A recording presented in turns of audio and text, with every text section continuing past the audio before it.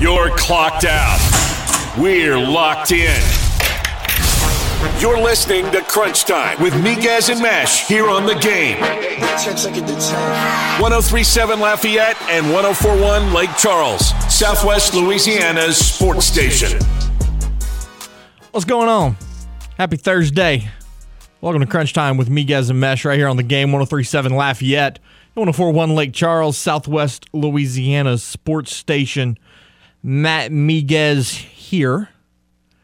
And, you know, first, let me bring in producer extraordinaire and the co-host with the most, Mr. James Mesh. James, what's going on, buddy? What's kicking? Want some chicken? I had Raising Cane's last night, actually, so I'm good. Oh, I'll pass on it. Thank you, though. Perfect. Today is my Independence Day. Okay. Quote, unquote. It's Cinco de Mayo. We love Cinco de Mayo. I saw Jordy rocking the festive hat and played the festive Mexican music. I mean, how could you not love a holiday where alcoholic beverages and good food are on special? Right? I mean, it's a great day. So that's our poll question for the day. What's your favorite Mexican food? Is it tacos? Is it enchiladas? Is it a quesadilla? Is it something else that you want to comment? James Mesh, what you got? Whew. It wouldn't be a James Mesh Taco Bell order if I didn't get a quesadilla. Really? Yeah. Just a plain old chicken quesadilla? No, I do steak. I mean, that's a little better. Any time I go, I always get Taco Bell's quesadillas aren't even good. I like them. Funny enough, I actually do like them. All right. I used to work at Taco Sisters, and I did a quesadilla a few times. I would generally just go with a bowl just because it's easy, and I could just use a fork. But if we're going obviously more traditional, tacos are cool, but quesadillas just hit different for me. I'm going tacos. I know that's traditional, but wow, you see, basic. But you see, there's so many ways that you can do a taco. Okay, you can start with the protein, right? You go chicken, steak, shrimp, fish, and then there's. Can you not do that with a quesadilla? Be kind of hard. Not really. Could you imagine stuffing fish in a quesadilla? Be kind of hard. It's pretty much any other protein. It's the same thing. I've never seen anybody do a fish quesadilla. I'll do it. I'll prove you wrong. Okay. All right. We got a big show today. At 4:30, Jay Walker is going to join us as he does each and every Thursday for Cajun's Corner. At 5, Elliot Clough, formerly covering the Pelicans, now covers the University of Northern Iowa. He will join us to do an in-depth analysis on New Saints offensive tackle Trevor Penning. And then here comes the biggest part of it all. We've got some 3-time state champs in the house. Technically 4, if you thanks COVID. Technically 4. The Notre Dame Lady Pios are going to join us at 4:15. Just a slight flex. So I told Coach Dale Surratt to bring a couple players with him, okay? And I gave him some suggestions for players. He decided to bring the nation's home run leader and the nation's RBI leader. Those are pretty good choices. I like those. So we'll see how that goes. That'll be fun. We'll have a packed studio because they brought the state championship trophies with them. And how many did they bring? Not just one? They brought all 3. Not just 2. They brought all 3. All 3. That's what I'm talking about. 2019, 2021, and then 2022. So that'll be fun. That'll be a fun conversation. We're going back to back to back to back to back to back. Back to back to back. Yeah. That's a winning machine over there in Crowley, man. That's insane. Couple of housekeeping things we need to get to. Murray State transfer KJ Williams has committed to LSU, reuniting with his former head coach, Matt McMahon. Now, this has been in the works for a couple of days. It was pretty much expected that it was going to happen. The 6'10", 245-pound center led the Racers in scoring and rebounding last season with 18 points a game and 8.4 rebounds, respectively. James, from your perspective,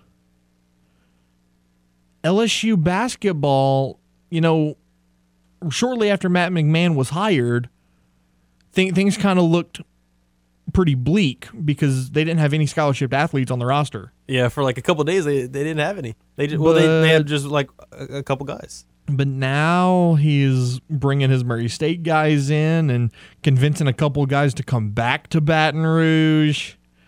Things might be looking up for the Bayou Bengals. Of course.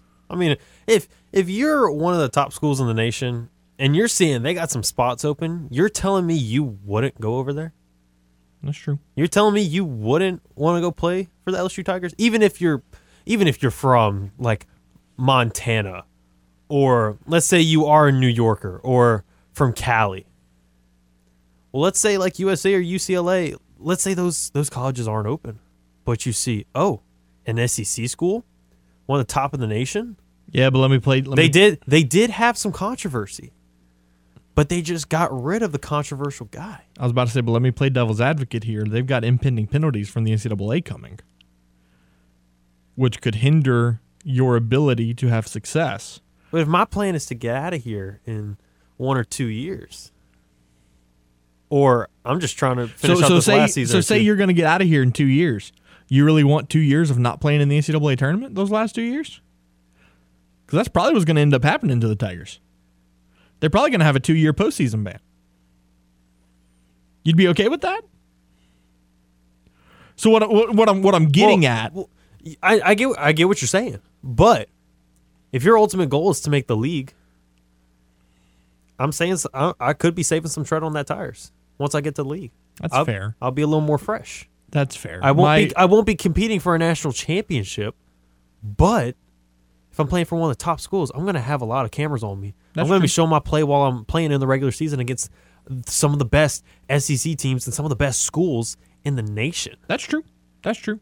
My point in bringing that up is the ability of Matt McMahon to recruit these guys back to the program that they've been a part of, knowing the punishment that's going to come, knowing the restrictions that they're going to face now with scholarship reductions and what have you.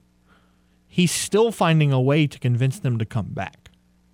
So that tells you something about his recruiting ability and how he's able to keep a team together. And then obviously you expected him to bring his Murray State guys with him. I mean, that comes with the territory. Those are his boys. Yeah, that comes with the territory. The other thing I wanted to get into in this opening segment, the Ryan Tannehill controversy. So yesterday, Ryan Tannehill was asked about Malik Willis coming into the system, and basically the gist of the conversation was it's not Ryan Tannehill's job to mentor Malik Willis. But if he learns something from Malik Willis along the way, then that's fine. My 2 cents on it, and maybe I said it wrong yesterday. Robert Griffin III puts it perfectly. He said, "You're right. It's not in Ryan Tannehill's job description to mentor Malik Willis. But as the quarterback of the team, it is your job to lead everybody.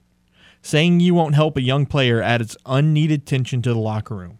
Help the next guy and let your play decide who the future is." Puts it perfectly. Exactly. When you had showed me that tweet earlier, I was like, "That you're right. You couldn't put it any better." Right. If you're supposed to be the quarterback, you're the guy of that team. You're supposed to be the leader. If you're telling the young kid that wants to learn and be better, if you're telling him, "No, I'm not going to help you," but like, I mean, if you want to tag along, I guess it's kind of like you're trying to be like big brother, little brother, but you're being like the a-hole big brother. Right. Like, dude. Right. Like, dude, I get it. You want to keep your job. But, bro, you've been slacking lately. And not only that, dude, you're 34. Your career clock is quickly coming to an end, especially as a quarterback, especially one that's had a knee problem most of his career. It may not be your job to mentor him. And the only reason he's been even, I guess you could say, good is because Derrick Henry's taken most of the load from the offense. And so it A.J. makes it a Brown. lot easier for him. And A.J. A.J. Brown, Brown. too. But for the most part, it is Derrick Henry. Right. And so if you're a team player and if you're, a man of the organization, like you claim to be, then you might want to teach the young kid a thing or two for the future. Not saying he's going to take your job now. Malik Willis isn't ready to play in the NFL. In 2 years, though, when you're 37, he might be. And then what? Ray saying Favre did the same thing to Rodgers. Rodgers has done the same thing to Love. Favre did the same thing to Rodgers, and Favre has gotten crap for it ever since. He has taken heat for it every day since.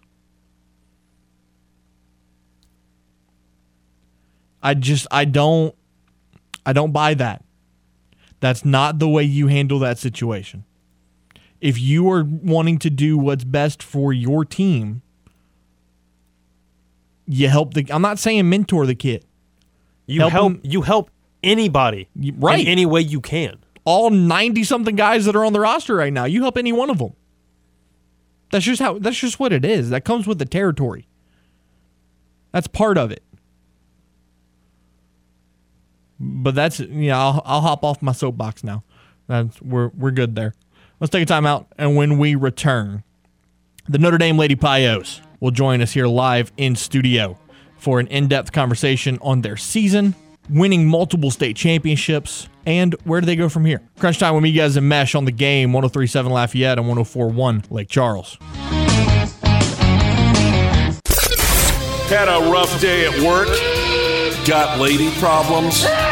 Not to worry, because you have two wingmen right here. You can be my wingman anytime. Now back to more Crunch Time with Miguez and Mesh here on The Game. 103.7 Lafayette and 104.1 Lake Charles, Southwest Louisiana's sports station. The Game, 103.7 Lafayette and 104.1 Lake Charles wants to take you out to the ball game for their latest Astros weekend getaway. The Houston Astros will take on the Texas Rangers on May 21st, and you can be there. Just go register in the Game Clubhouse, 1037thegame.com or 1041thegame.com to score 4 tickets, a ballpark tour, and hotel accommodations that Saturday night. Astros weekend getaways are powered by Butcher AC, Le Meridian Houston downtown, and The Game, Southwest Louisiana's sports station. Crunch Time with Miguez and Mesh, Matt Miguez, James Mesh, and I am currently joined by some South Louisiana high school softball royalty. I'm going to say 4-time state champs because COVID's not taking that from them.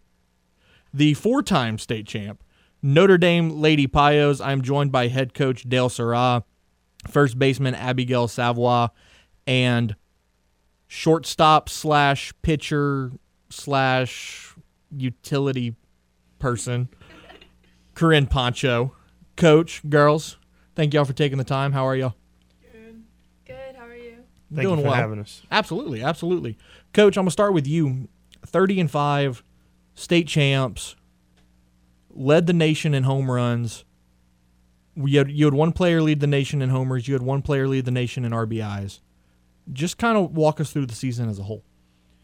Oh, I think the season, starting out, we always set a goal to try to win the last game we play. Basically, to touch home plate more than the team we play in the final game. So just taking it step by step, game by game, and just trying to win the game in the front of it has always been our goal. Of course, we've had aspiration of winning district championships and state championships, but really it's just focusing on the game in the front of us. You and I talked about it after you guys won the state championship last weekend, and I asked you your thoughts through, winning 3 straight state championships. And you said that you wanted to build a powerhouse at Notre Dame because, like you said, football is a powerhouse already. Baseball does well. Volleyball does well. Do you feel like you've done that? And if you don't, what do you have to do here in the future to continue this success? I don't think we've done it. I think we're going in the right direction of getting there. I think it's just staying consistent and just keeping our program at the top of the rankings in majority of the categories, and just getting young ladies to continue to come out and play. It's I think what keeps your program in the upper ends of things. Abigail, now, so you led the nation in RBIs. Yes, sir. A year ago, you led the nation in home runs. Yes, sir. You're going to LSU with your best friend, Macy Bergeron. Yes, sir. Just walk through all of that. When you hear those stats and you sit there and you think about it, what runs through your head? Well, I think I've been blessed to be on a very talented team these past 4 years. I mean, obviously, I don't get RBIs if there's not people on base before me. So it's just a testament to our work together as a group to make things happen and to be successful. Now, looking ahead to your future, what does it mean to go to LSU? Like I said, with your best friend, what is that like? That is like a 1 in a million shot. I just feel very lucky and very blessed to be going in with someone that I know and someone that I'm comfortable with. And I'm looking forward to making all kinds of new memories with her. Chatting with Coach Dale Surratt, Abigail Savoy, and Corinne Poncho here on Crunch Time with Miguez and Mesh. Coach, sitting back and looking at it, 2 players going to LSU, 1 player currently uncommitted and leading the nation in home runs. You hear that. What do you think? Like, what runs through your head?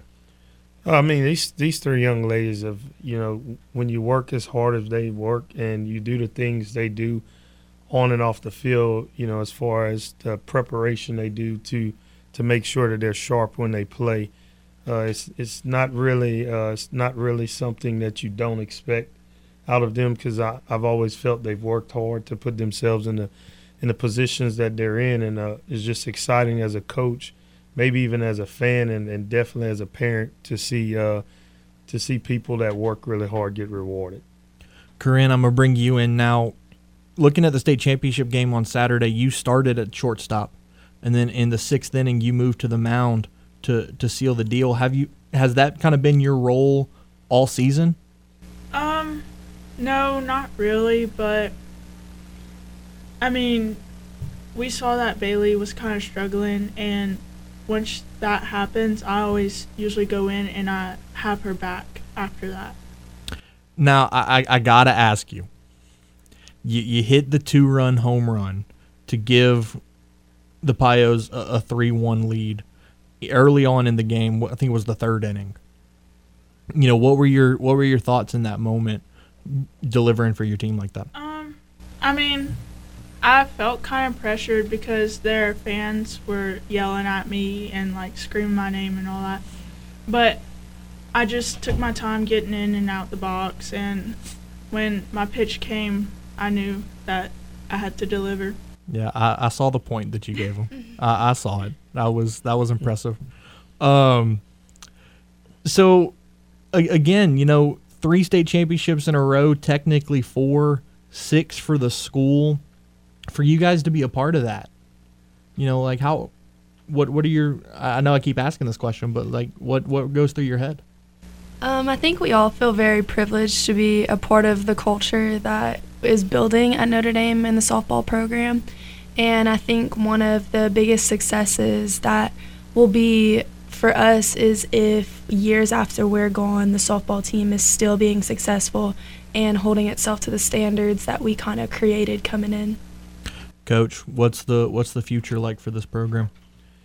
We get asked this question a lot because our seniors have been such a integral part of what we've done the last 4 years. It's been the same group I've coached for 4 years. We haven't had much turnover, so I'm excited for our younger girls. I'm excited for our juniors. We have 8 juniors coming in. We have a couple sophomores and even a fresh freshman class.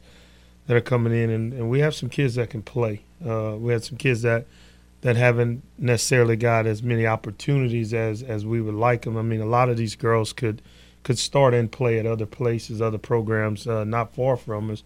So to see them be patient and understand and trust the process and still be great teammates and still show up every day to practice, I'm excited for those girls to get an opportunity to really showcase what they can do. So softball is it's alive and well for us right now. Chatting with Notre Dame head coach Dale Sarra, Abigail Savoy, and Corinne Poncho. All right, I'm going to put each of y'all on the spot. Let's go. I'm going to start with Corinne and then Abigail. Y'all have been with the team for 4 years now. Yes, sir. Favorite moment of the last 4 years? Like your all-time favorite moment in a Notre Dame uniform?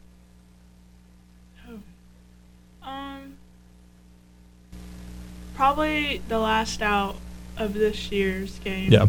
I mean, my nerves were through the roof, but I knew that we could pull it through. I think my favorite memory would have to be whenever we hit the home run that broke the national record last year. That was super cool, super exciting. It's not something that you ever think is a tangible goal, but whenever you work really hard for it and things go your way, it's something that you can achieve. Coach? I would say my favorite moment, I've got a lot of them, but would be the double play. We turned in the 7th inning. Not that it was a double play. It's just it's something we've done thousands of times. It's something that we work on every day. We take defensive practice. It's something I've fussed about. The girls have, griped about, or we didn't do clean some practices. But to see us do it in pregame and it comes back into full circle for us and puts us in a position to win the game would probably be one of my favorite moments. So I'm glad you brought that up. Y'all were both involved in that double play because you pitched and then you were at first base. Walk me through how that play came to be, and Coach talked about how much y'all worked on it. Y'all were prepared. At practice, we worked 4-1s all day, so we're just kind of used to it. Well, Abigail's used to it because, she plays first. But, I don't know. I don't really remember. I was just so in the moment, and I don't know. I just don't really remember the game because, I don't know. It scares me. Well, like she said, it's something that we work on a bunch at practice, and we had been having a little bit of defensive trouble the past couple innings, a little bit of misplays and miscues. So in order to get the opportunity to kind of put the team on our back and take the responsibility is something that we're glad that happened because we're proud to deliver for our team. Corinne, Abigail, Coach, appreciate y'all taking the time. Congratulations on, all of the success. Good luck to both of you in whatever you decide to do in the future. Coach, obviously, good luck to you guys as well. And really appreciate y'all taking the time. Absolutely. Thank you for having us. Thank you for having us. Thank you. We'll take a time out, and when we return, the longtime voice of the Louisiana Raging Cajuns, Jay Walker, is going to join us to preview the home baseball series against the Mavericks of UT Arlington right here on The Game, 103.7 Lafayette, 104.1 Lake Charles. Going deep downfield, he's got a receiver, it's caught! Touchdown, Louisiana! Can't get enough of the vermilion and white? Then you're in luck. Here is the Cajuns Corner with the longtime voice of the Raging Cajuns, Jay Walker, on Crunch Time with Miguez and Mesh. Mr. Jay Walker, happy Cinco de Mayo. How the hell are you? I forgot that it was Cinco de Mayo, and I haven't had a margarita today or anything. Well, that's very surprising coming from you. Well, no, it really is. But since you reminded me what today is, I will probably remedy that shortly. Where's your go-to margarita spot? Oh, you know what? I'm really not a margarita drinker, but I will drink something in celebration of Cinco de Mayo. That's fair. All right, Jay, let's dive into this. Cajuns have a 3-game set with UT Arlington this weekend. UT Arlington not doing too hot this year. And that's kind of putting it generously. 14-31, they're 6-15 in the Sun Belt Conference. Just right off the top, what do the Cajuns have to do to get this series win? Well, UTA, I think one of the things, there's a couple of things here. First of all, UTA in conference play has really struggled to score runs. In 11 of their 21 conference games, they've scored 3 runs or less. And they're averaging less than 4 runs a game in league play. Now, having said that, they got about 5 arms who are pretty good. And we're going to see, I think, a guy who I think is pretty good tomorrow night in King. And he'll give the Cajuns some issues. But their pitching staff really only goes 5 deep. And the thing that's crazy about looking at UTA is the 5 guys that they throw a lot are guys they had last year. They brought in like 10 new pitchers, and none of them have made an impact. And then on top of that, they lost 7 of their 9 position players from a year ago. So, they've had bullpen problems, and they've had problems scoring runs. They don't have much pop. In conference play, I think they've hit 9 home runs. Most of their issues are offensively, and if you can get to the underbelly of their bullpen, then they're really in trouble. Staying on the Mavericks, talk to me about some of their leaders in terms of performance. Who hits the ball well, who are the good arms. What can we expect? Kason Gregory and Boone Montgomery are the 2 guys that are back from last year. Montgomery hit it right at 300 last year. He's not quite as good this year. Gregory has improved. He's now taken over at shortstop. He played a lot of second base a year ago because they had Josh Manharis at shortstop, who started there for like 13 years. And they've got one other guy, and his name is escaping me, 1 300 hitter on the team, leads the team in home runs with 4.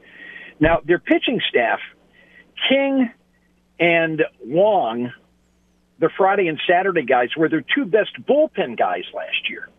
And they would come out of the bullpen in short stints of a couple of innings, and they could cut you up. Now they're being asked to go 6 and 7 innings, and they've had mixed results. But both of those guys are pretty good. Winquist is their 3rd guy. He pitched in long relief for them last year. He's their 3rd starter. And, he's comparable, if not maybe a little better than some of the Sunday starters in the league. David Moffitt is their workhorse out of the bullpen. He's got as many innings pitched as the starters do. They'll use him twice on the weekend. And the name of the 5th guy escapes me, but he's the only other guy who's pitched more than 10 innings in conference play. In conference play, they've only got 5 guys that have pitched 10 innings or more. So what they have to do to have a chance is they got to get their starters deep in the game.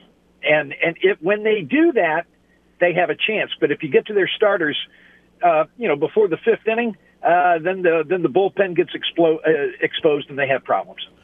Chatting with the longtime voice of the Cajuns, Jay Walker, here on Cajuns Corner.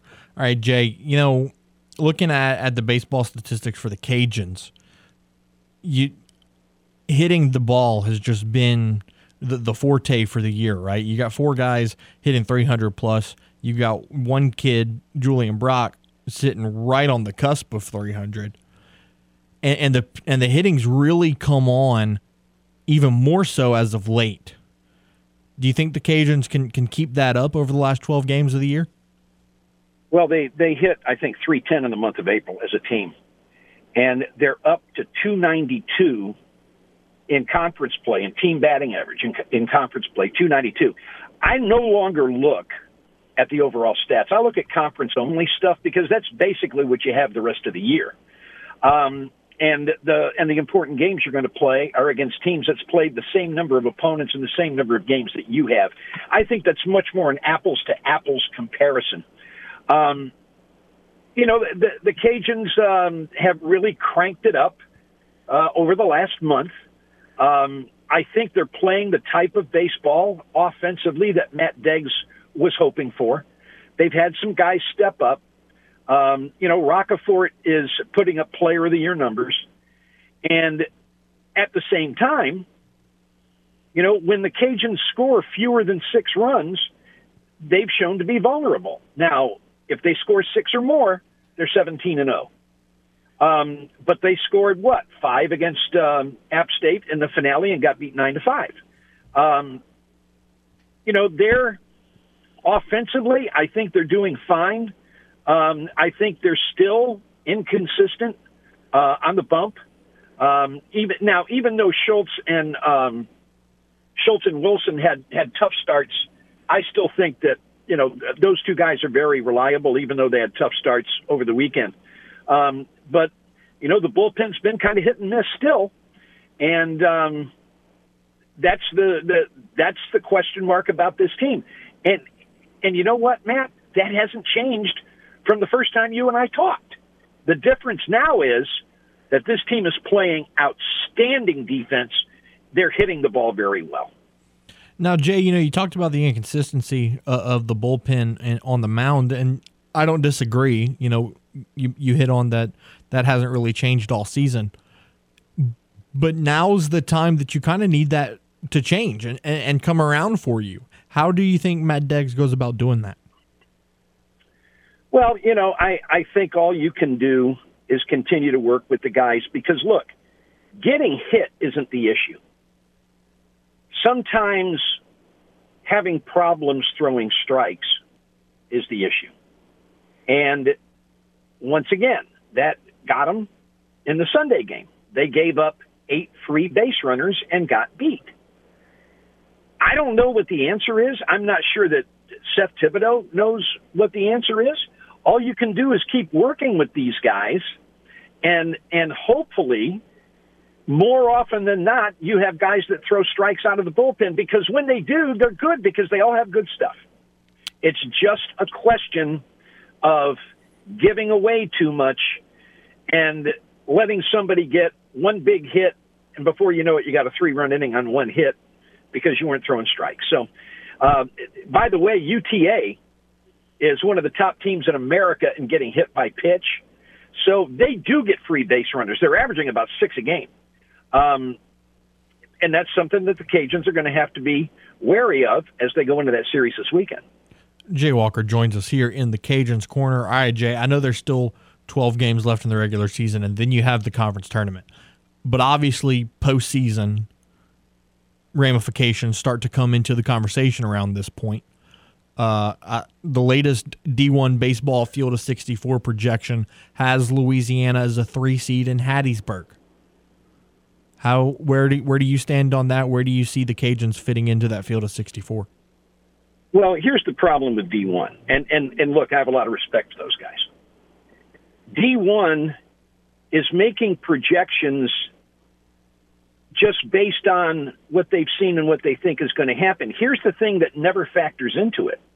When the conference tournaments come around, you're going to have 3, 4, 5, or more teams that aren't at-large candidates that jump up and make an upset and win the tournament. And every time you do, a potential at-large team gets kicked out. So it's important for the Cajuns to control what they can control, and that's go out and win as many games as they can. But you know what I think it's going to come down to, Matt? You're going to have 5 teams maybe fighting for at most 3 bids. And I really think that it's going to come down to the teams that play well in the conference tournament, because every time you go out there, you got a chance to notch a top 100 win. And for those teams that are on the bubble or on the fringe or whatever, going in and getting deep in the tournament is going to be really important. I don't think that the Cajuns are going to play themselves out of a bid or clinch a bid during the last 12 games. I think it's going to happen one way or the other in the conference tournament. So, Jay, obviously Mother's Day weekend is one that is heavily attended because on Sundays, the players and the moms get together on the field for the ceremonial first pitch. What kind of environment are you expecting at the Teague this weekend?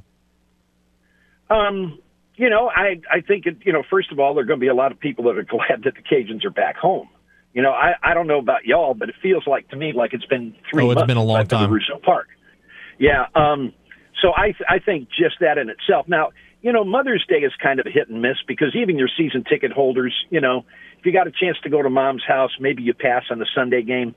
But you know, Friday and Saturday ought to be rocking pretty good. I look forward to Mother's Day at the ballpark because I love to watch the interaction between the moms and the sons.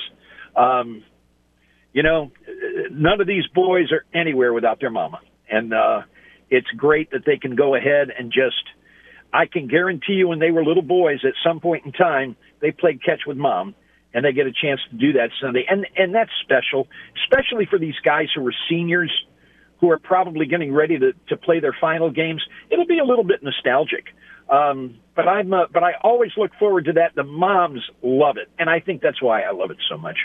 Yeah, it's definitely a cool moment. Jay Walker, I got one more for you, and it's about your LA Dodgers. 16-7. They seem like they figured it out. They're leading the NL West. You know, what are your thoughts on the Dodgers? Let's say almost 15% through the season. Well, you know, it's 15% through the season. I'm amazed they're doing it when you consider that Max Muncy and Justin Turner combined aren't hitting their weight. They've managed to piece things together with their pitching staff. Kimbrel's done a really nice job out of the pen. But really, the Dodgers haven't started hitting yet. Right. And when they do, I think they're going to be pretty good. But even with that, 2 wins and a loss, you do that, and you're probably going to win your division. So, you know, I like what I've seen so far, and the fact that they've been able to win despite the fact that they got guys that you know are contributors that haven't contributed. But, you know, in the meantime, you say, okay, guys, at some point in time, you got to turn this thing on, and that's kind of what I'm waiting for right now. Longtime voice of the Cajuns, Mr. Jay Walker, joins us here on Cajuns Corner. Jay, I appreciate you taking the time each and every Thursday. Always a blessing to talk to you, and we'll talk to you next week, my friend. I will look forward to it. Thanks for having me. Tune in next week for another edition of Cajuns Corner here on Crunch Time with Miguez and Mesh. Got something to say to Miguez and Mesh? Hell yeah! It's easy. Just call the hotline by dialing 337-706-0111. Now, back to more Crunch Time with Miguez and Mesh here on The Game. 103.7 Lafayette and 104.1 Lake Charles, Southwest Louisiana's sports station. After a 2-year hiatus, the Breaux Bridge Crawfish Festival is returning this weekend to the festival grounds in Breaux Bridge. General admission tickets range from $5 to $10, and you can buy a 3-day pass for $15. Musical lineup includes Wayne Toops, Chubby Carrier and the Bayou Swamp Band, Gerald Grunig and Gentili Zydeco, Sweet Cecilia, and many, many more. Great food, great music, and great times will be at the Breaux Bridge Crawfish Festival. For more information, visit www.bbcrawfest.com. Matt Miguez, James Mesh, it's 4:50. We got 7-ish minutes until your top of the hour sports update. James E. So I got 2 things because I wanted to touch on one and now I've just seen something else. The Saints have reopened contract discussions with Jarvis Landry. Si, senor. How quickly do you see a deal getting done there? Could be as soon as the next couple of days. I'm thinking it could be as soon as the next couple hours. Really? I'm thinking we could hear something very soon. Ooh. I can't remember. Has Jarvis done an official visit? No. I think we would have to get a visit done. I don't think he's just not going to go just do a contract. I get it. Like he's probably been in the Saints facility before. I'm sure maybe at some point at like LSU. Yeah. But I think doing an official visit would make a lot of sense, and then they do contract talks. So I could see something happening on like Sunday. Then no, maybe not Sunday. Maybe Saturday. Yeah. Saturday, or they wait till Monday. We'd have a lot to talk about on Monday. We would. And then here's the other thing. This is reports. The 49ers coaching staff has been continually underwhelmed by second-year quarterback Trey Lance. Yeah, I saw that. I was like, wow. So, all right. Is that why Jimmy G's name has just, fallen off the face of the earth? Could be a big reason. Because they're keeping him in San Francisco? Probably. They're like, well, Trey hasn't been progressing like we need him to. We never really had to trade Jimmy anyway, so guess we'll just have to roll with him for another year. That's interesting, because I thought for the longest time that it was going to be Trey Lance's team. But if he's not performing, I mean, you're not going to just turn it over to a guy that's not performing well. Yeah, you're not going to throw your young buck to the wolves already. Right. If he's not ready, you don't want to throw him out there. It's intriguing. I'm looking up his contract. He's still got, I think, 2 years left. Let's see. Yeah. I think no. This year's his last year. They only signed him to a 2-year deal? Well, no, his extension was. You're talking about Garoppolo. Yes. Okay. I thought you were talking about Trey Lance. Game hotline is always 706-0111 anytime you want to chime in to the show. We're going to update the poll question. What's your favorite Mexican food? Is it tacos, quesadillas, enchiladas, other? So far, 54% say quesadillas, 46% say tacos, and Ton chimes in on Twitter, says, okay, at a Mexican restaurant, quesadillas. At Taco Bell, Mexican pizza, which comes back next Thursday. You see, Taco Bell would have been smart. The Mexican pizza would have came back today. Cinco de Mayo. Just saying. If they need help with marketing, I mean, I know a thing or two. So you got Jarvis Landry in conversation with the Saints. You've got the looming discussion of Zion Williamson joining the Pelicans not joining the Pelicans, re-signing with the Pelicans on a max deal. There's a lot going on in New Orleans right now. It's a good time to be a New Orleans sports fan. Let's go to the game hotline. Paul joins the show. Paul, what's going on? Yeah, I know. I mean, I know who writes Jay Walker's paycheck, but is it that the Cajuns are playing that well? They played 3 teams in the last 5 weeks with RPIs over 150. They're getting ready to play a team with over a 200 RPI. They still have Monroe, which is like a 210 RPI. And you're 3-12 on the season against teams in the top 50 RPI. So are they playing that well, or is it just who they're playing? What do you think? I mean, I think it's both. You look at some of the statistics. Look, man, I don't care who you're playing.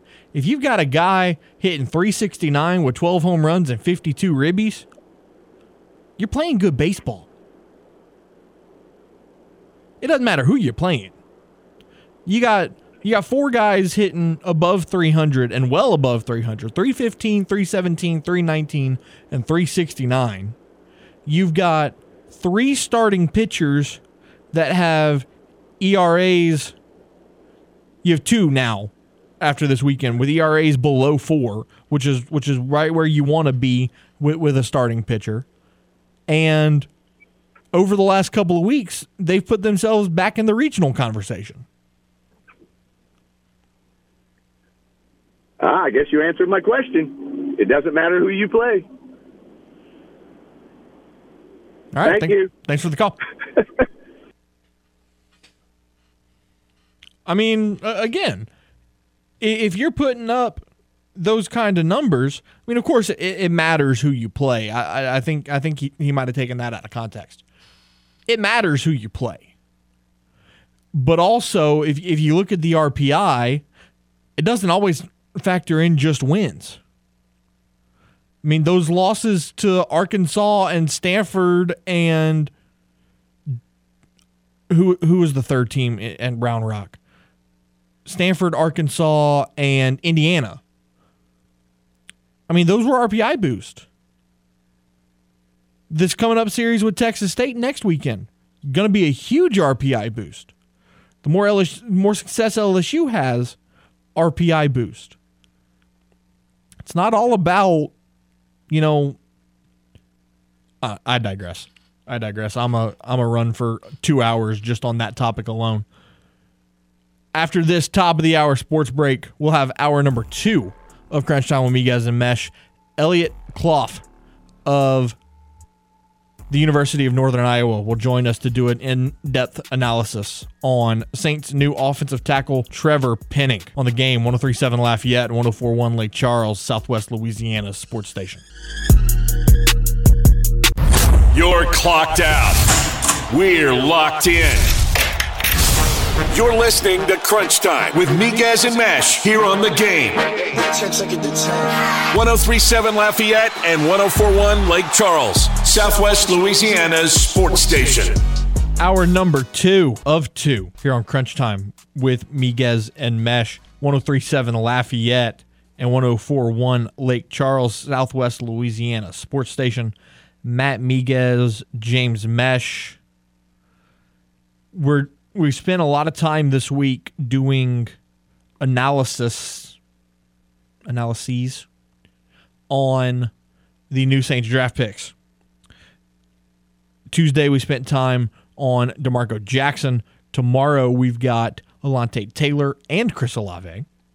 Today, let's dive into the other first-round pick that the Saints made, the offensive tackle out of Northern Iowa, Trevor Penning. And here to join us to do that is Mr. Elliot Clough, formerly covering the New Orleans Pelicans for Boot Crew Media, now with Town Square Media, covering Northern Iowa. Elliot, good afternoon, my man. How are you? Hey, guys. How you doing? I appreciate you having me on. I appreciate you taking the time, man. I really do. Looking at Trevor Penning, just a mauler of an offensive lineman. You got to spend some time covering him at Northern Iowa. Just kind of walk us through, your experience with him, covering him as a player.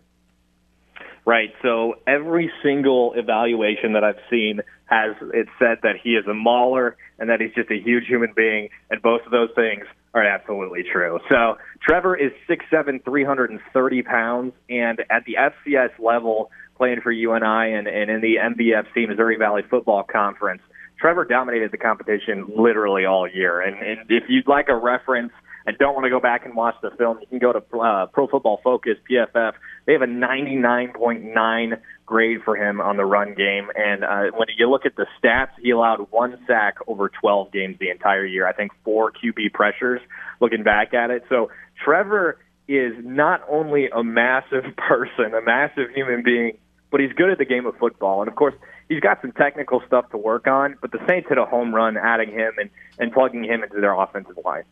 So one thing that has really stood out to me in researching Trevor is his relative athletic score.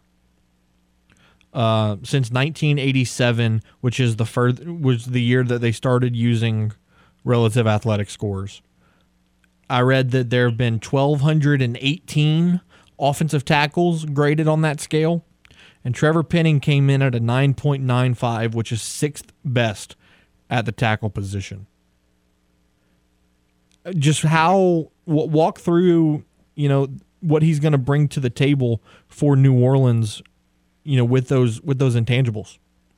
Right. So Trevor is. So when I talk about the technical stuff that he needs to work on, being at the FCS level, he is such an athlete that he's able to rely on that sometimes when he gets beat. Now, he didn't get beat very much at all, and there was a couple times against Iowa State. I'm sure some of the people listening have seen the film against Iowa State. Maybe they're a little bit concerned from that, but the thing about Trevor in his athleticism and his strength is that he's been able to rely on that so much at this level that you can go back and say, okay, yeah, he needs to work on the technical stuff, and once he gets the technical stuff, he's going to be your left tackle for the next 10 years.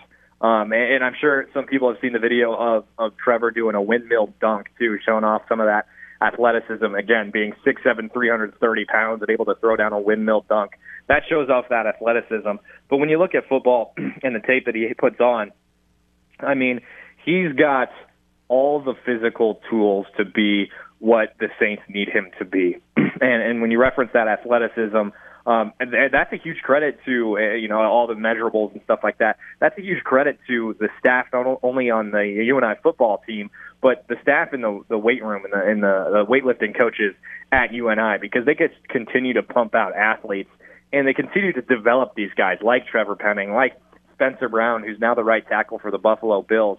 Both of these kids came in twigs. Spencer Brown was an 8-man tight end in high school, and when Trevor came in and did a visit, he was wearing a kicker's jersey, and now he's grown into a huge human being, literally like two of me. And so Trevor has shown what it's like not only to have natural athleticism, but to put the work in and to really, really gain a bunch of weight and gain a bunch of strength. He has the squat record for UNI football. I believe it's 675 pounds. And so it's not just natural athleticism, though he does have that. The measurables and those numbers that he's been able to put up in order to have such a fantastic RAS score has been because of hard work and a lot of time spent in the weight room.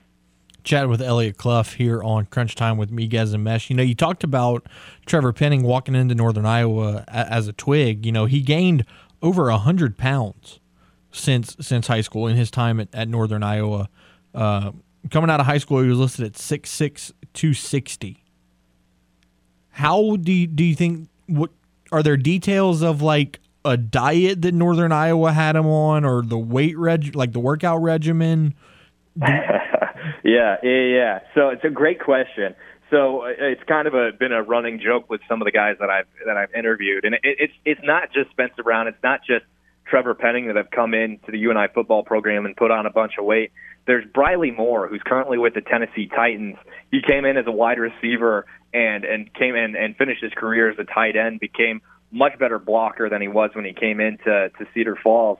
And he had to put on a bunch of weight, too. The running joke is spend a lot of time at Rialto, which is one of the dining centers on campus at UNI. So not only did they get in the weight room, and it was a lot of the high reps, but also low reps, because you got to build strength and you got to build size, but also eating. Like, these dudes had to eat, and to the point probably of being uncomfortable. And I'm not sure if you can relate to this, James, but being a skinny guy myself who's just naturally been a twig his whole life, in order to gain any weight and to gain and add to my physique, I had to pump food into my stomach, and that's what these guys had to do too. And to a degree, like, it's kind of funny considering the world we live in, but it's almost hard work eating that much. But these guys, clearly, in the amount of weight they've gained and the amount of knowledge of the sport that they've gained, it's clear that UNI not only knows how to mold these guys, but that they bought in and that they really want to continue to be better football players and continue to improve their game. I completely agree, Elliot. I know it's been a struggle for me, definitely, since I am definitely a skinny guy, and I do eat quite a bit. I had a much bigger appetite than I do now. But I did see some tape of Trevor before, and like I had seen it on Instagram, and he was so aggressive, but he was throwing the guys down, and it was dangerously close to the QBs. Like, he even knocked down one of the guys in the drills when he was at one of the combines or one of the pro days.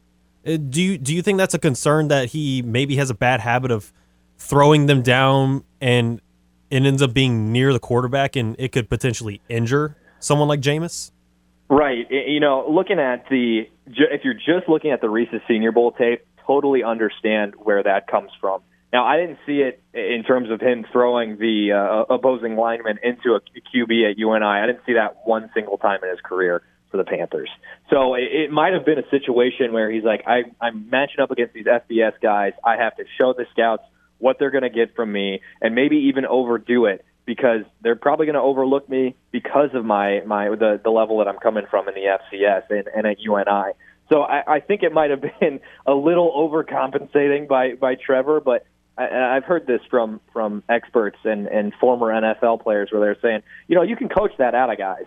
And I think that's going to be a focus for the Saints, and as well as the technical stuff, where it's just like, we love the energy, we just need you to tone it down a little bit. And you'd rather have it like that than the opposite way, where you feel like there isn't a dog in a player like that. And so I understand the initial concern on the face value of it all, but Trevor is one, he's coachable, and two, I think the circumstances probably over amplified the concern of him throwing opposing linemen into your quarterback. Elliot Clough joining us here on Crunch Time with Miguez and Mesh. Elliot, I've got a few more things I want to touch on, and one of the biggest ones is the fact that Trevor Penning was a 0-star recruit when he walked into Cedar Falls. You know, talk to me about how he's been able to play with a chip on his shoulder in his time in Northern Iowa and how he's going to translate that into the NFL. Right, yeah, under-recruited. The only scholarship offer he got from from a Division I football program was UNI, and so that is honestly like what players that went to UNI that ended up going to the NFL. That is a pretty common sentiment. I mean, for those people that might not know Northern Iowa off the top of their heads, that's where Kurt Warner went to school. He only played 1 year at UNI and then went on to be an NFL Hall of Famer, win a Super Bowl, be an NFL MVP. David Johnson, who is running back with the Texans, I believe he wasn't Offensive Rookie of the Year his rookie year, but he went to a few Pro Bowls and was dominant early on in his career. Now, it hasn't been so much as of late, but that's really the running back position for you.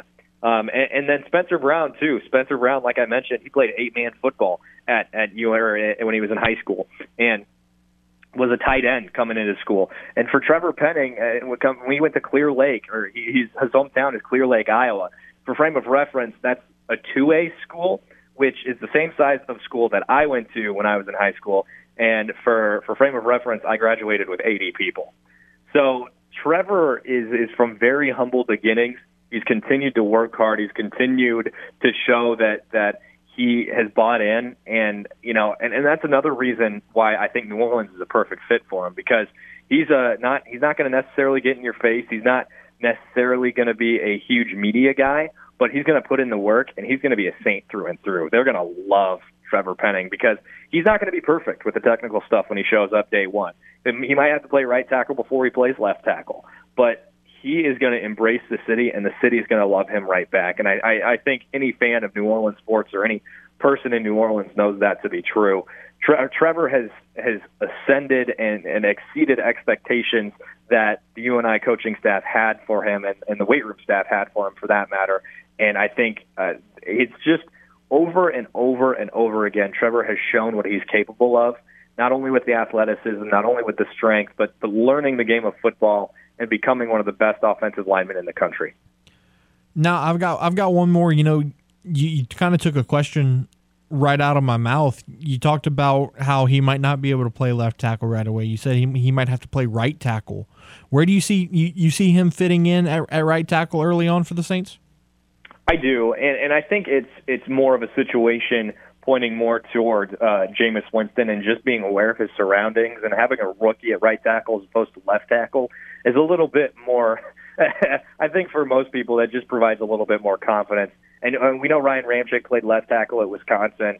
Of course, there might be some other things that you can switch around depending on how you feel about the rest of the guys on the line and who filled in with for Teron Armstead when he was injured.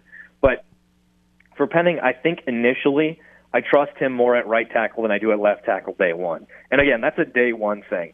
With the amount of hard work that Trevor has put in, and again, I've referenced it over and over in terms of the food, in terms of the weight room, in terms of learning the offensive line, he's a guy who, with the practice, with learning more of the technical stuff, with getting adjusted to the speed of the game at the NFL level, he can be your left tackle for 10 years. And that's what I expect from Trevor Penning. Not only because of who he is, not only because of the work he's put in, but I trust the coaching staff for the Saints as well to be able to work with him and for him to put in the time to figure out what it means to play left tackle in the NFL. Elliot Clough has been our guest. Elliot, I appreciate you taking the time, man. Really enjoy getting to talk to you, and hopefully down the line we'll be able to chat again. Yeah, definitely, James. Hey, man, anytime. Thanks. There he goes, Elliot Clough of Town Square Media in Iowa. So looking at the poll question before we take our break, what is your favorite Mexican food? Is it tacos, quesadillas, enchiladas, other... enchiladas, James, not getting a whole lot of love. People not big fans. Not getting a whole lot of love. Only 6.3%. 56% have said quesadillas, and 38% have said enchiladas. Got a message from Martin. Says, made a Twitter account last night. Miguez is probably going to hate on my username. His username is @we_them_boys_37. I said it yesterday, Martin. You are them boys. You're going to go 12-5, win that cruddy division, and lose in the divisional round to whoever wins the wild card. That's just the Cowboys' fate as long as Papa Jerry is making the plays. I don't know if you had seen this, but apparently Jerry Jones was involved. He was involved in a car accident. In a minor car accident earlier. Yeah, that's sad. It really is. Yeah. But I did read that his injuries didn't appear to be serious. Yeah, so that's I saw it was nothing serious. It was just minor things. That's so that's good. That's fortunate. Yeah, but again, be a Cowboys fan all you want. I will never. But if you want to, go for it. But at the end of the day, as long as Jerry Jones is making the decisions about this team, second round of the playoffs is all you're ever going to see. Just my 2 cents. We'll take a timeout. When we return, we're going to talk some LSU baseball, and we're going to have audio from the newest Saint, Mr. Tyrann Mathieu. Also, hotline open for the remainder of the show. 706-0111 if you want to chime in and get in on the show with Miguez and Mesh. Right here on the game, 103.7 Lafayette and 104.1 Lake Charles. It is Southwest Louisiana's sports station.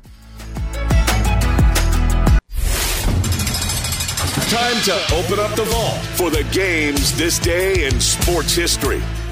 May 5th, 1925. Detroit center fielder Ty Cobb goes a perfect 6 for 6 with 4 runs scored, 5 runs batted in, and 16 total bases in the Tigers' 14-8 victory over the St. Louis Browns at Sportsman's Park in St. Louis. That was this day in sports history. We now return to the game. 103.7 Lafayette and 104.1 Lake Charles, Southwest Louisiana's sports station. The game, 103.7 Lafayette and 104.1 Lake Charles, wants to upgrade your experience for Downtown Rising. It's the ultimate Downtown Rising VIP experience. You can score a pair of VIP passes plus a chance to meet the Cold War kids. All you have to do is register in the Game Rewards Club at 1037thegame.com or 1041thegame.com to win those VIP passes for Downtown Rising featuring Cold War kids on Saturday, June 4th. The ultimate Downtown Rising VIP experience is presented by Social Entertainment, Raider Solutions, the Louisiana Raging Cajuns, and The Game, Southwest Louisiana's sports station. I don't think Hannah will make it in tomorrow. That's a massive margarita that she just sent us. Massive. Hannah Five Names living her best life this evening at a Mexican establishment. I would probably have to guess agave. It looks like Pedro's. You think it's Pedro's? From the inside. It looks like Pedro's. But no free ads. So, comments on the Facebook poll question. Jude Miller says enchiladas. I'm down with an enchilada every now and again.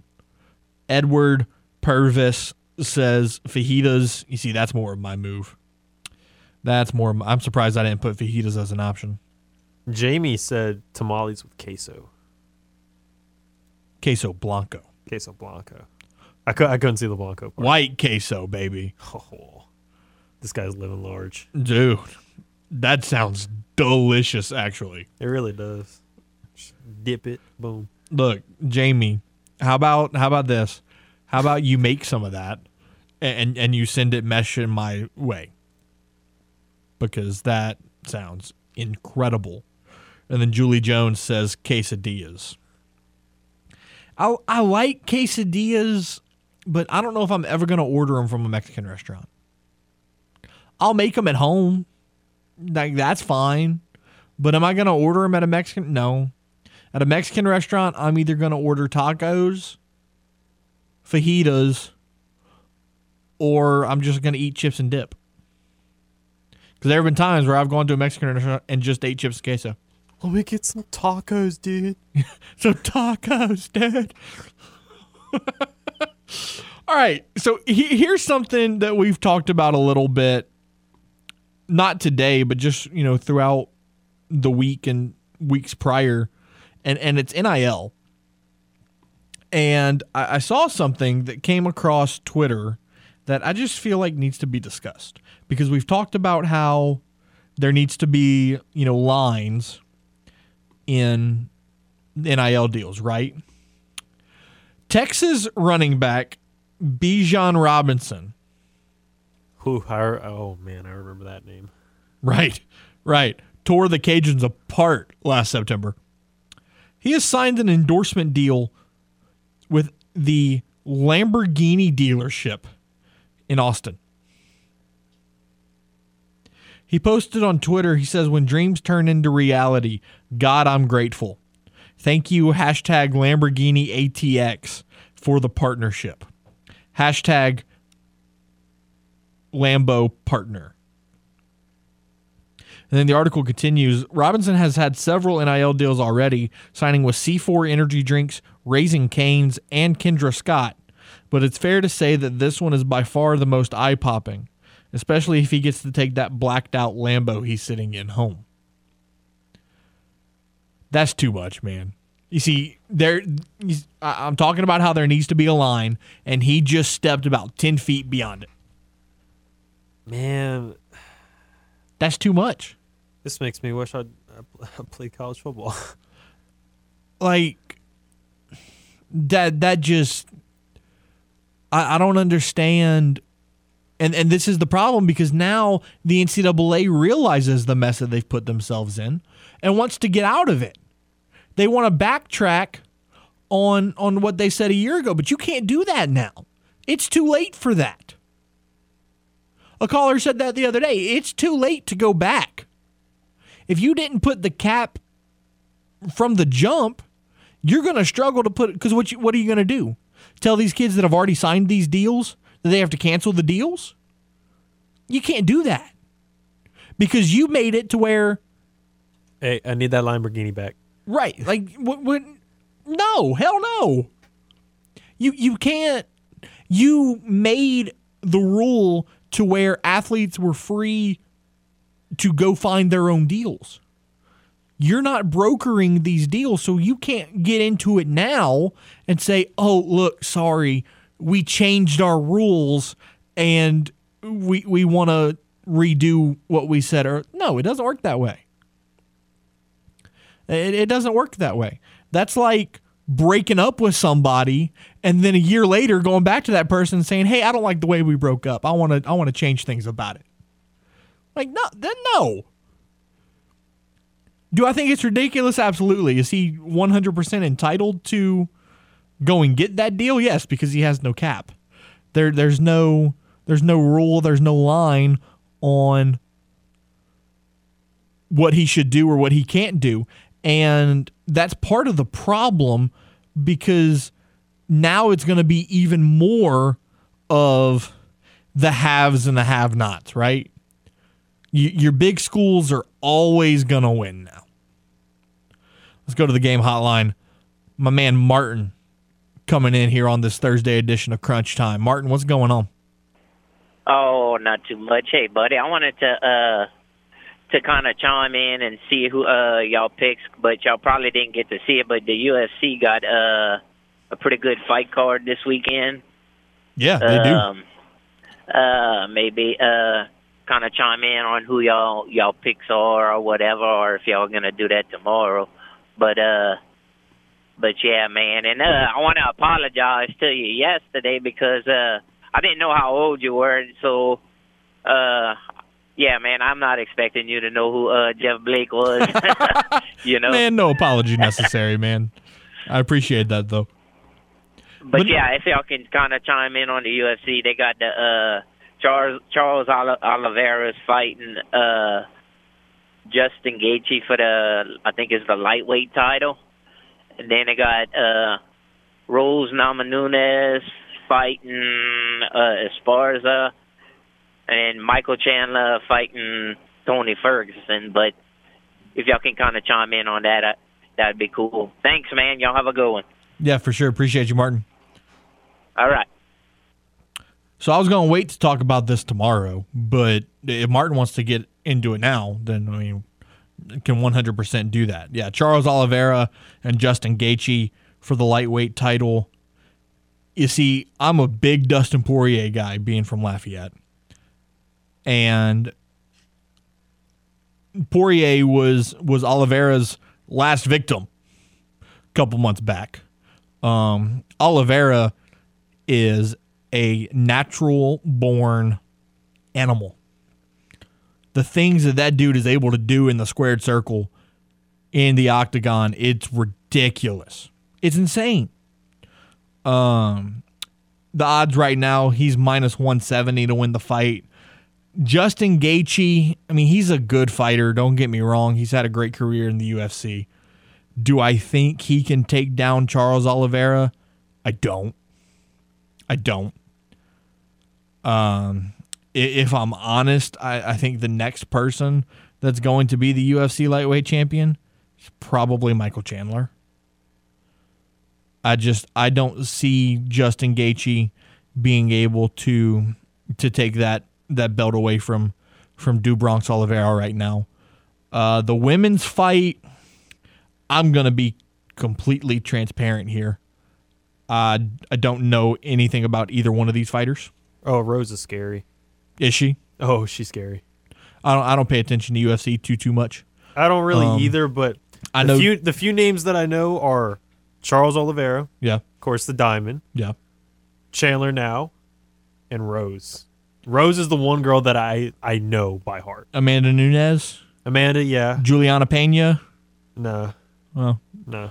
Juliana Pena beat Amanda Nunes a couple months ago. I mean, Rose Namajunas, I probably butchered that last name, but whatever. She's minus 220.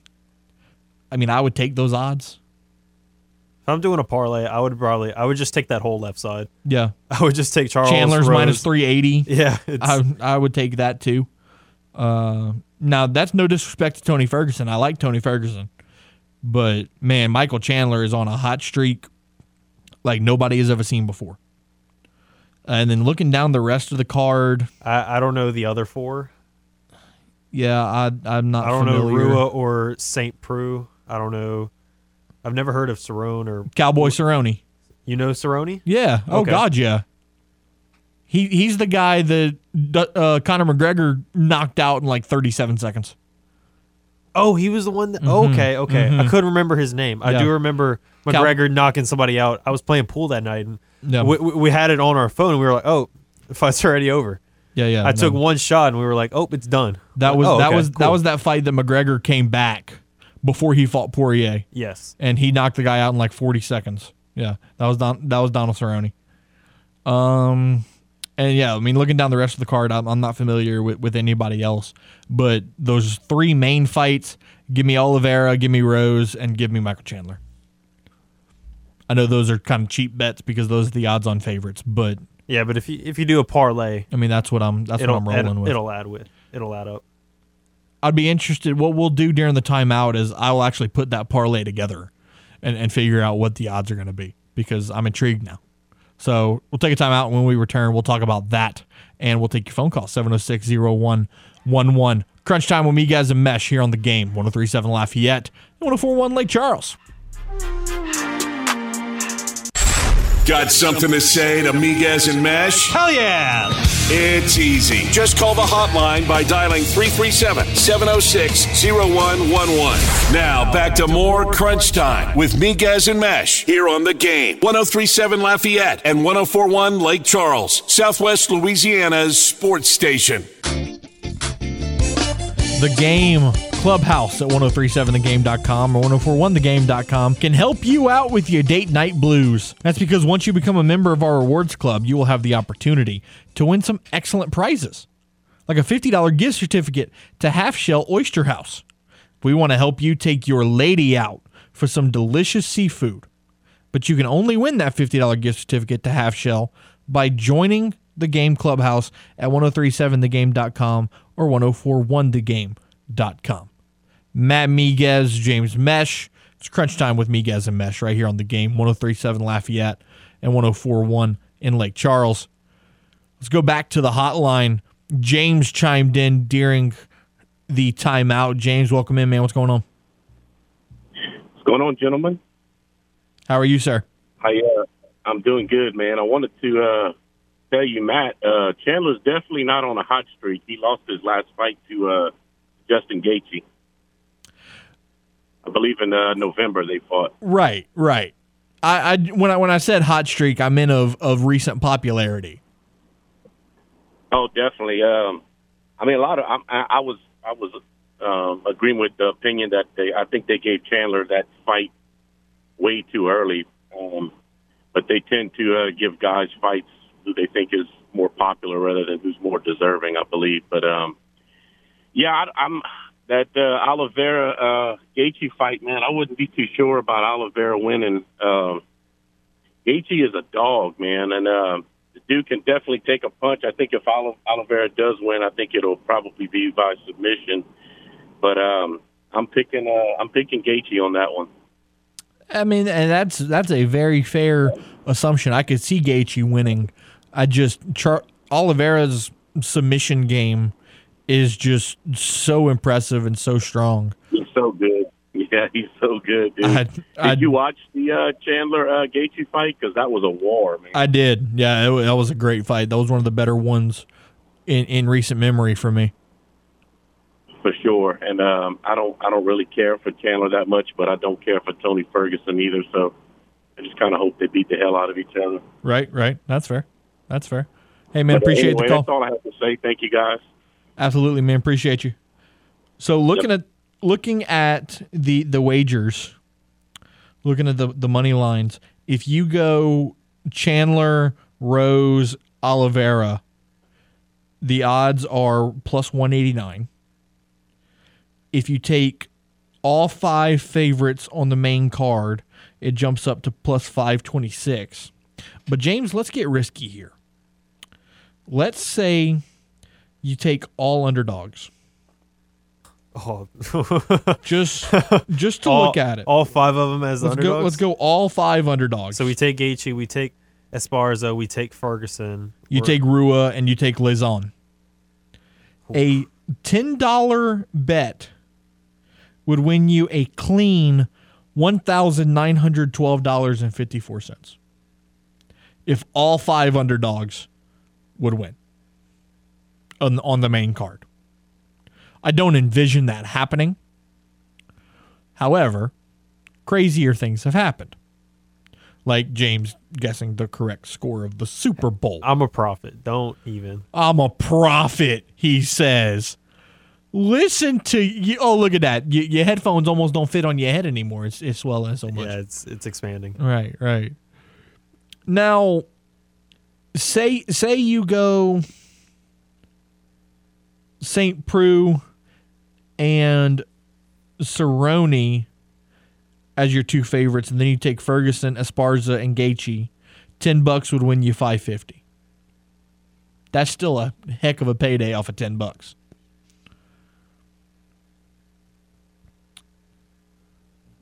Now, again, this isn't a situation where we offer, some betting odds, and when it doesn't work out for you, you call on Monday and say, "Man, you lost me money." No, I didn't.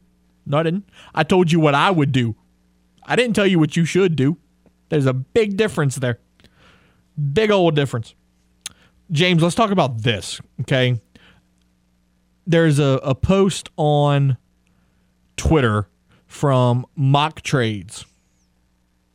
And it is a mock trade between the Lakers and the Pelicans. And this trade has Los Angeles receiving Valanciunas, Devontae Graham, and Larry Nance for Russell Westbrook.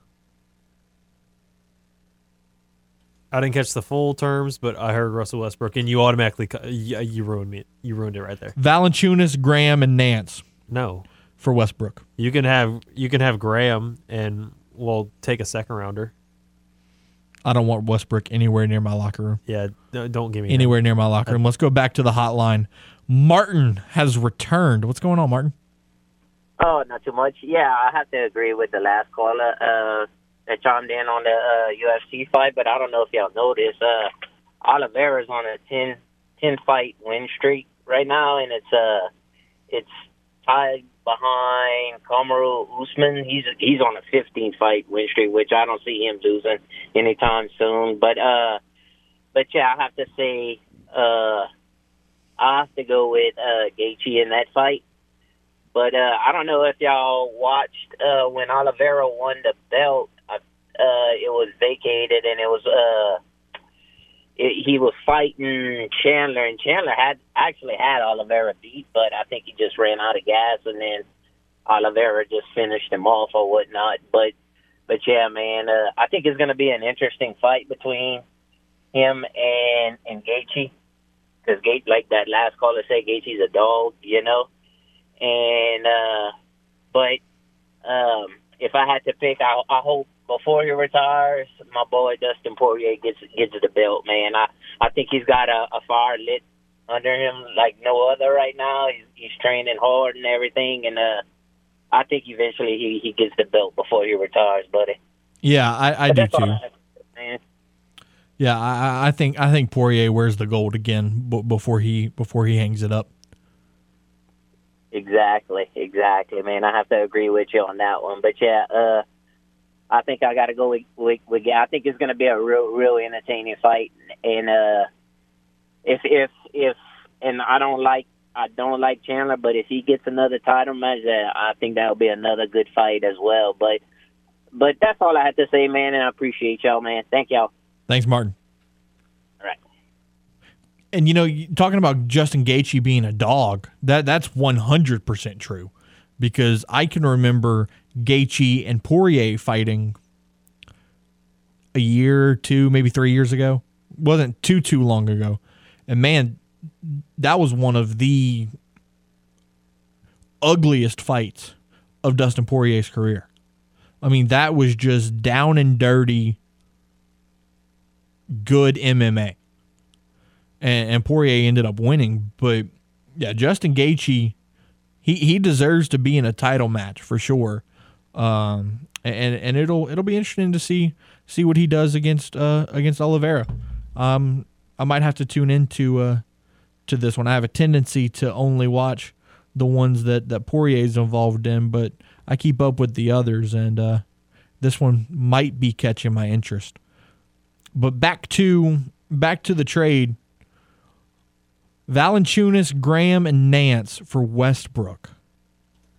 Hell. Like, I can't. And then the other thing is, even if you match if you add up the three salaries of Valanciunas, Graham, and Nance, they don't cover Russ. I mean, Valanciunas is making about $5 a year, Graham's making about $3 a year, and Nance is making about $5 a year. And you got Westbrook making $22. No, thank you. Nick Fontenot commented on it. I just threw up in my mouth. Yeah, same. That's not a great trade. I don't think that the Pelicans need to make any trades this offseason unless you're going to get a veteran guard. And when I say veteran guard, I don't want Russell Westbrook, because technically he fits the mold of a veteran guard. But no, I don't want a prima donna in my locker room. We'll take a timeout right here, and when we come back, we'll take one last look at the poll question. We'll wrap up your Thursday, and we'll get you set for a Friday fun show. Matt's got a fun announcement to make on the other side of this timeout here on the Game 103.7 Lafayette. and 104.1 Lake Charles, Southwest Louisiana's sports station. From the Louisiana Raging Cajuns to the latest with the New Orleans Saints and Pelicans, Miguez and Mesh cover it all. I'm not worried. I think it's something that I can get under control. Now back to more Crunch Time with Miguez and Mesh here on The Game. 103.7 Lafayette and 104.1 Lake Charles, Southwest Louisiana's sports station. Today is the day that you join the Game Clubhouse. Not only is it free, but you will get the chance to enter to win tremendous free gifts. How does a $150 gift certificate to Mr. Lester's Steakhouse in beautiful Cypress Bayou Casino sound? You can only win that $150 gift certificate to Mr. Lester's by becoming a member of the Game Clubhouse, 1037thegame.com or 1041thegame.com. So go sign up today. Yesterday, the New Orleans Saints brought home their golden child, their prodigal son, the honey badger Tyrann Mathieu, to a 3-year, $33 million deal. And he held his introductory press conference yesterday. And one thing that he touched a lot on is why now was a great time to come back to New Orleans. Well, to be honest, I've lived a long life, in this NFL thing, and, going into my 10th year, you don't know how, you can't always depict the future. I think, when I realized the Saints wanted me and obviously I wanted them, it was a situation that I knew I wasn't going to pass up, but I'm just more, happy with the support, that I have around me, family and friends, and just all the people that have helped me get to this point, in my life. The other thing that Tyrann Mathieu touched on that I really found interesting is the way that the conversations between he and the New Orleans Saints organization really, how the whole situation developed. Coming into free agency, I've been fairly quiet, really been just kind of letting things play out. And, the Saints was really the only visit that I went on. And I think from the get-go, I knew where I wanted to be. And from there, it's just all about everything kind of coming together and aligning. And so, like I said, I'm sure there's a lot of people that was praying for me, rooting for me. And it just feels good to see it all kind of come together. But I've kind of been manifesting this for a while now. A lot of former teammates know this, but just to have this opportunity means a lot to me. Final update on the poll question. Quesadillas get the win on Twitter, at least 50%. 5.6% say enchiladas. 44.4% say tacos.